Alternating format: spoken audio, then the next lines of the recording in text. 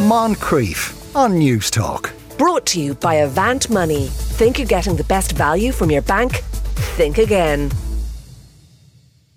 Now, Jenny Keane runs online sex workshops. Some of it's quite serious, dealing with the likes of trauma and shame, and some of it is quite practical, often involving vegetables. Jenny, good afternoon. Good afternoon, how are you? How do you get to be a sex educator? Is there a course? So there's many different ways actually to become a sex educator.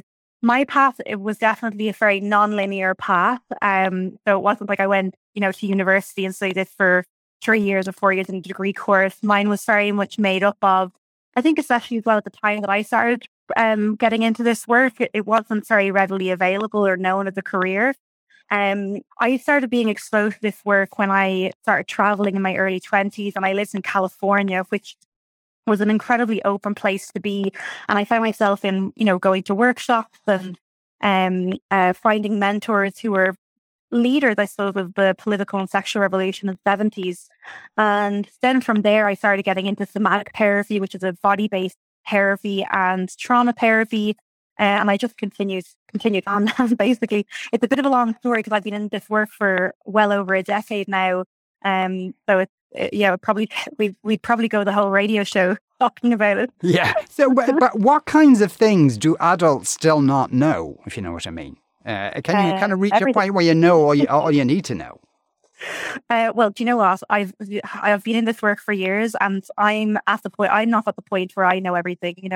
I think one of the things that I find very beneficial when I teach people is that, having a beginner's mind and a beginner's mindset when it comes to everything in life is so important.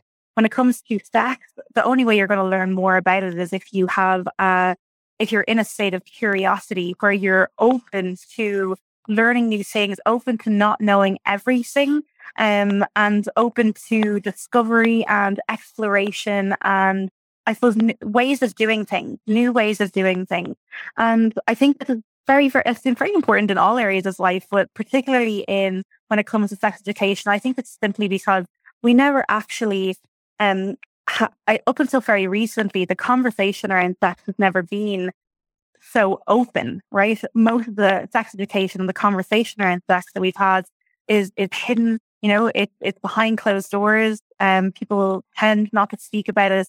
And what happens when you don't receive great sex education is that when you come to a point in your life or in your sexuality where you meet a problem, an issue, or a crisis, which I will tell you absolutely everybody will have at some point, and I would even go so far as to say you will experience it at multiple points in your lifetime.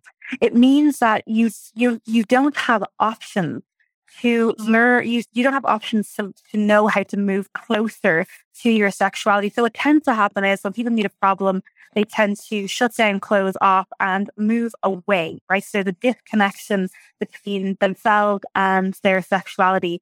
And alternative or opposingly, when you receive high quality sex education, it gives you options, and those options give you choice. And choice is important when it comes to your sexuality because every single person is unique. Every single person's pleasure is unique.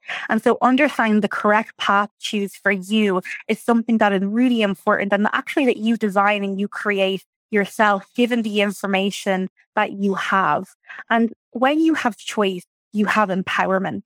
And I think that's really important because when it comes to, especially sexual issues, one of the first things people feel is that, first of all, that they're broken, right? Like if you have a woman who has never known if she's ever orgasmed or feel she's unable to orgasm, if you have a male who experiences erectile dysfunction or premature ejaculation, people are meeting issues which are actually a part of our sex lives and also have many, many options and solutions for, but because we don't know them and we're never talked about them and they were never given to us, we think that there's something wrong with us. We think that we're broken and we think that we're alone in what we're experiencing because we don't speak about this openly.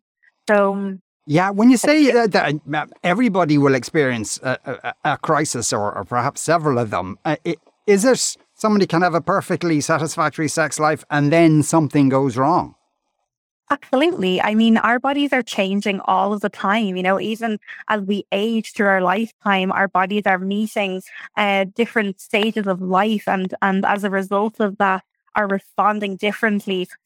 Our bodies respond differently if we meet trauma in our lives, and I'm talking about trauma, which is like, the big T, also the little T's that we experience every single day. If we're in a car crash, that's a trauma to the body. Our body learns to respond differently. I suppose the biggest thing that I would say is that, especially in the work that I do, my background is in somatic therapy, and somatic therapy is a body-based practice. So the same way psychology would be talk therapy or mind-based practices to help you move closer to the thing that it is, that whatever it is that you're hoping to feel right at the end of it. Somatic therapy is basically works at a body-based level. So it's working in and through the body. And what somatic therapy does is teaches you how and it teaches you how to get back in conversation with your body. It teaches you how to form a relationship with your body. We know that our body is speaking to us all of the time. And that language that it's using to speak to us through is through the language of sensation. So if you tell me, Sean, that you feel anxious, you understand that you feel anxious because maybe your heart is beating a little bit faster. Maybe your chest feels closed. Maybe your palms are sweaty, right? So you experience sensation through the body that your body signals to your brain. And then your brain says, hey, Sean, we're anxious. Okay. And you understand when you're anxious, maybe some practices or some things that you can do that can help you feel more calm. So somatic therapy helps you really become hyper attuned to the sensations in your body, to the language that it's using to speak to you through, so that you can converse back with it. So it makes sense that in terms of working with sex, right, and working with sexuality, that somatic practices are really powerful and a really powerful approach, because we know pleasure and we also know orgasm is our sensation, right, in the body. So yeah, so if somebody comes to you and, say for instance, they've just suddenly their desires dropped off a cliff, is it then something of a kind of a detective exercise to figure out why that's happened? Yeah, absolutely. And so what I always say is that, I think for the last number of years, there's been a huge eye, right? And a huge amplification on the importance of mental wellness, right? You can see a lot of people talking about that. The media is talking about it. And sexual wellness is just as important as mental wellness, as emotional wellness, as physical wellness. And now I think we're beginning to see a huge amplification of sexual wellness and the importance of understanding how to work and how to support our sexual wellness. And what that means is that we are learning every day how our body functions, first of all. We're learning why we might feel the way that we're feeling, so that we can learn how to support ourselves on a daily basis.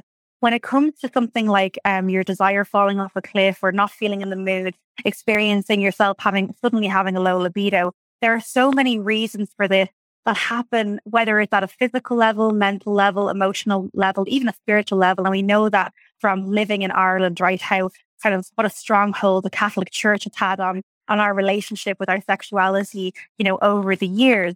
And so what's important is understanding, right, how is my diet right now? What type of exercise am I doing? How am I moving my body? Is it too much? Is it not enough?